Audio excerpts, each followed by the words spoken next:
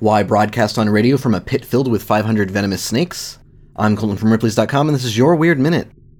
Venturing into the sweltering swamps of Florida, Robert Ripley discovered the perfect place to host his latest radio show, Ross Allen's Reptile Institute in Silver Springs, Florida. Though few people have even heard of the Silver Springs, most people in the country had seen them on TV and in movies.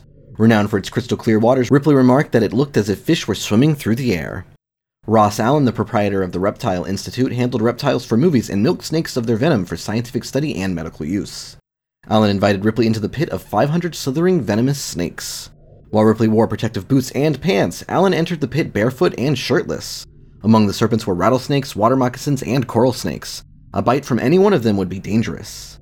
Allen lifted up a diamondback rattler after giving it a few playful pets, then proceeded to harvest the venom.